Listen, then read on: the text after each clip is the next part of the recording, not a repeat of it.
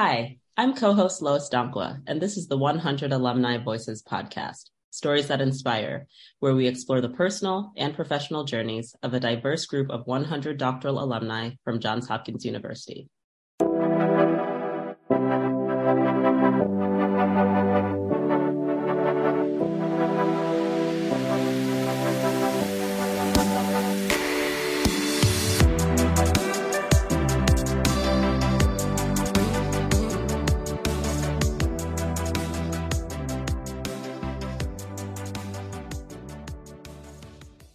Today, we're joined by Abigail RayAlexander, PhD in German and Romance languages and literatures, and current assistant professor of French at Kennesaw State University. Hi, Abby. Hi, Lois. Thanks so much for having me. Yeah, how are you doing today? I'm doing well. How are you? I'm good. I'm excited to dive in and looking forward to our chat. Me too. Me too. So I want to start by hearing a little bit about what made you interested in pursuing a degree in German and Romance languages and literatures, and just learn more about your graduate work at Hopkins in general. Absolutely. So it's a mouthful, that degree. And that is what I understand the former name of the department now. I think that they have renamed the department. So my degree was in French literature, 19th century French poetry and literature, was a concentration. And what brought me to French, it started early.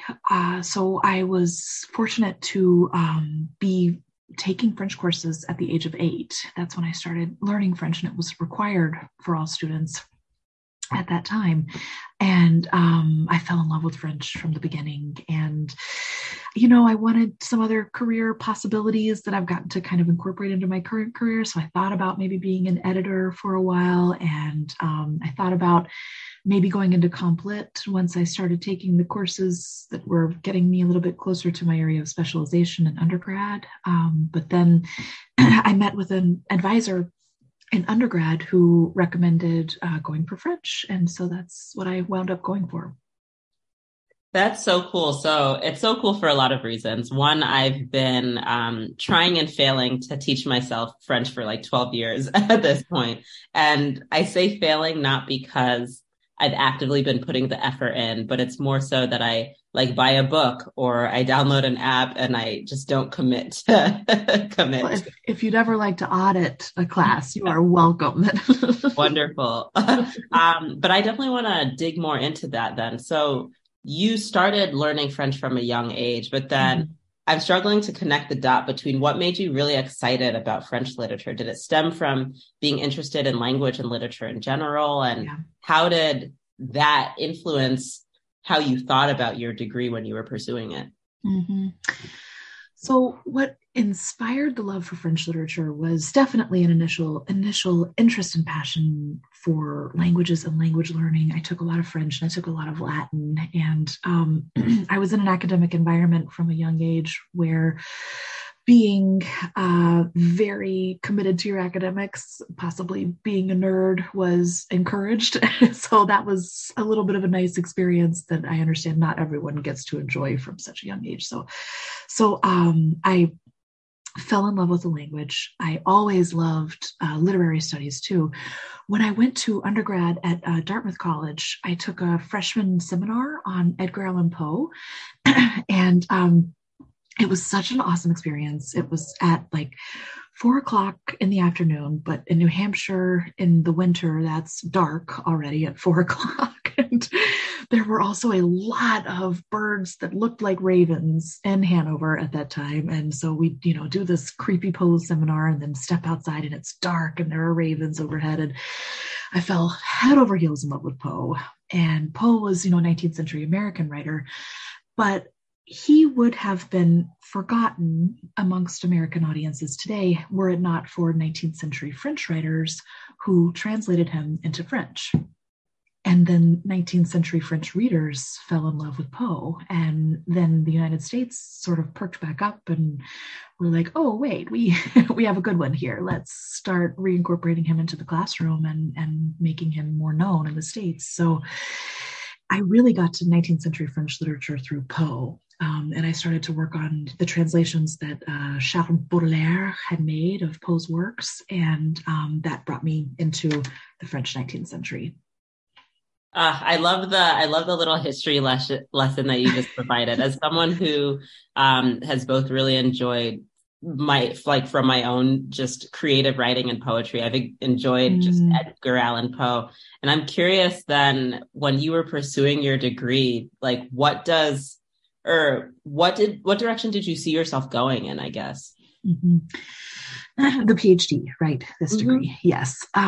So when I was getting the PhD, what I really wanted was to get a job very similar to the job that I have now, which is it is the job I have now, a tenure track job in French. And I say that with a lot of gratitude to the program for helping me get here, and with the recognition that I did not fully understand the reality of the academic job market when I first set foot into it. And I was very, very fortunate to get a first job out of grad school in a very small school in Indiana. That was really difficult. It was just an overload every semester, which I think is something that a lot of people face in that first job if they're going the academic route. I'm sure some people sail straight into R1 tenure track jobs, but mine was not an R1 immediate experience. So I worked in that job for a few years, and then I came to the job that I have now, which is at Kennesaw State. It's coming home for me. I'm from Georgia originally, and so I got to be close to my grandmother and some family members here. And I am currently up for tenure right now. And so I just got through the provost level of tenure review, and now we're going up to the president level as the final step. So, I feel a little bit guilty about the career that I got because I love it so much, but it is so difficult to get these tenure track jobs in the languages in particular. And I have so many wonderful friends from my PhD program who wound up going different directions, and they're all very happy now, but this was kind of the goal for a lot of us, I think, at that time. And they're not just friends. My husband is someone that I met in the department, and he was in Spanish, and he's pivoted pretty dramatically in his career path, and he's very, very happy, and he's in the right place now. But, we both kind of wanted the thing that I have been fortunate enough to get. Well, love so many parts of what you just mentioned, but as someone that loves a meet cute, I love that you met your husband through your program.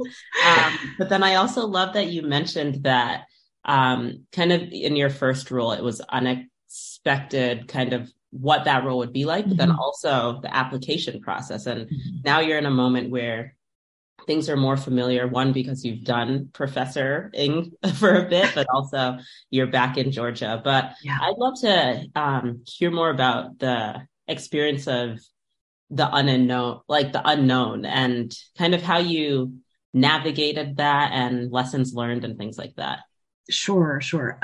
And I think that it's telling that there are so many ways that I could take that, the unknown here, because in a PhD, I think it's kind of surprising to family members and surprising to people who aren't pursuing PhDs how unknown your future might be, and how there are a lot of different career paths open to us with these degrees. And, on a very just sort of basic level, like when I was on the job market, both before getting my first job and while I was getting my second job too, there are just so many different places that you can wind up. So I'd be calling my parents like, well, it could be California or Maine or Nevada. It was just like all these different possibilities. And that's really, I think, exciting and invigorating, and also totally terrifying when you're just not sure what it's going to look like at first. So that's one big unknown. And I think that a way that I grew following that first time on the job market was I became increasingly discerning about the jobs that I applied for, in academic jobs, so especially after getting the first job and recognizing geographic preferences and the fact that I, didn't really love Southern Indiana, and it was a little bit of a shock to the system after Baltimore for sure, which I loved. So yeah, I think that I became a little bit wiser about the jobs that were going to actually work for me, and a little pickier too. I needed to be a fit for both of us. Yeah, that makes sense. I'm curious then, I can see some parallels in terms of how there's kind of that uncertainty and feelings of the unknown throughout pursuing a doctorate as well. And I'm curious if/how parts or lessons that you learned from being in your program kind of prepared you for that moment where you were tested or those same things were tested again. I think that the PhD did a really wonderful job preparing me to work hard and manage my time on my own. I had an awesome PhD advisor who was Jacques Neffs. He's retired now, and he was amazing, and he was really, really open to a lot of different ideas that we brought to him. We had a lot of 19th century French lit kids in the program with vastly different ideas of what we wanted to do with our dissertations, and he was really open and supportive of them. And so I learned from him and a lot of other teachers. Bill Egginton's another one who comes to mind, about the kind of teacher that I wanted to be when I became a teacher. And those were my research-oriented influences. But then there's the whole teaching-oriented realm. And that kind of stark divide between the two personalities that we can sometimes feel in the two roles. I don't think that I think that it continued. I think that I still feel like there's a pretty significant gap between my research persona and my teaching persona, or the fields of work. But I was also very lucky to have some amazing models for language teaching while I was at Hopkins. So in the languages, we teach quite a bit, and we teach language courses on our own to students. At least we did when I was there. And so we really learned quickly how to handle the classroom environment. And I had a great guide for that who kind of molded me into who I am today. And the message across the board with the language teachers and with the research teachers that I was learning from was just kindness and openness and support. And that's something that I think has really helped me with some of the challenges of working with groups of undergraduate students who aren't always quite as academically motivated and prepared as the Hopkins students. Yeah, that's such a good point. Just to kind of remember the perspective of especially in your role, the students and the people that you're talking with and talking to. And a big thing that was coming up in what you were just talking about was the role of mentors, but then also the importance of having a diverse set of mentors. Mm-hmm. And I remember when I was first starting my program, someone sent to a group of me and people, kind of this mentor chart, and it highlighted that all of your mentors fill different roles. So they don't like one person doesn't need to do everything. And I love that you highlighted that because it's so important. Absolutely. I think that's so wonderful that you were given that chart. That's awesome. What a great tool. And absolutely, yes, they can't. One person can't do it all for us. Mm-hmm. Yeah. I'd love to hear kind of really exciting advice or advice that you've held on to from one of your mentors or a couple of your mentors. One is, I think, a little bit funny. And it is something that I've held on to. So I wrote my PhD on Victor Hugo, 19th century French writer. And he is very well known for being extremely prolific and just has tomes and tomes of work. I think his complete works is over 20 volumes in the library at Hopkins. And so it's a lot to take on. And my advisor, I was having a meeting with Jacques Neffs one time, and we were talking about a play, like probably the best known play of Victor Hugo's. And I was writing about it. I was writing on the preface, but I hadn't read the play yet. And I told him that, and he sort of smiled at me. And then he said, it is a very important thing to be able to write about things that we haven't read sometimes. Yes, it is. Yes, True. indeed it is. That's right.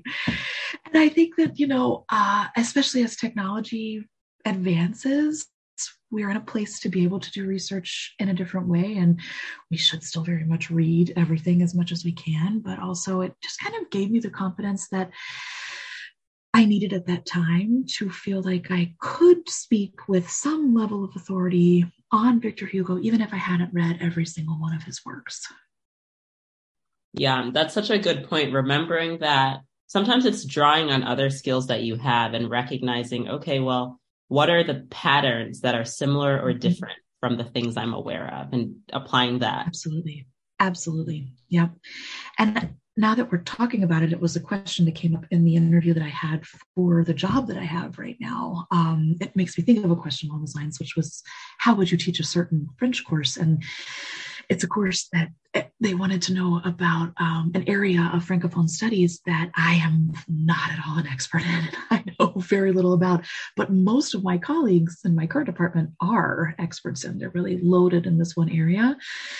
And so I floundered pretty hard for a minute, trying desperately to just think of titles and authors and anything I could say. And after a little embarrassing moment of that, I just kind of stopped and said, you know what, I would just ask my colleagues here, what would you advise I incorporate into a class like this, right? And so I think that we're able to speak authoritatively on things that we don't feel like we've mastered, maybe. And we're also able to say when we don't know things. And I didn't always do a great job of that as a grad student. I think sometimes I would try to pretend I knew things that I didn't know. Yeah. Well, we've all certainly been there before. Yes. So I can understand that. I did hear the other day, someone was saying that your strength is recognizing your weakness. So sometimes recognizing that you can't do a thing and knowing the right person to do that thing, that's your strength. And sometimes it's the framing, how you look at the situation, right? Absolutely. I love that. So I'm curious then, what advice would you give to someone who is kind of maybe in their doctorate program or thinking about a postdoc moment afterwards, where they're looking for their next moment and they're in transition and they're concerned about the uncertainty and they don't know how to navigate that? Absolutely. I think that the advice that I would give is to be open-minded about those first opportunities right out of grad school. So, like the first job that I had was very, very challenging. But when I look back on it now, I like to play video games too. And so, it was kind of like I got so much XP, so many experience points from being a little bit overworked for a few years in a place that I really never imagined myself being. But I'm really glad I did it now, because not only did I get all that XP, and coming into this job now felt kind of easy after that first one, even though it's a little bit of a step up in terms of a career. I just trained so hard in that first one that it became really easy. But I also had an impact on students' lives in that first job in a way that I don't think I'm probably ever going to have again. And I think being open-minded and being ready to find unexpected, surprising gifts and also delights in this area of work that maybe we don't really think is going to happen for us. That's something that I'm grateful for from that first experience out of the PhD.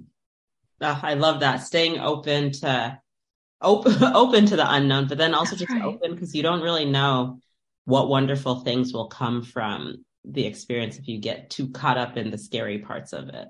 That's exactly right. And, this is something I talk about with a lot of friends who are, still on the market, still finding the place where they're going to wind up. And retrospectively, I think that all of the doors that have been closed to me were closed so that other doors could be opened, and that I feel really happy with where I wound up now. And like, this is where I'm supposed to be. And it had to be the way that it was to get me here. Yeah, no, I'm a believer of things happen for a reason. So that Yes.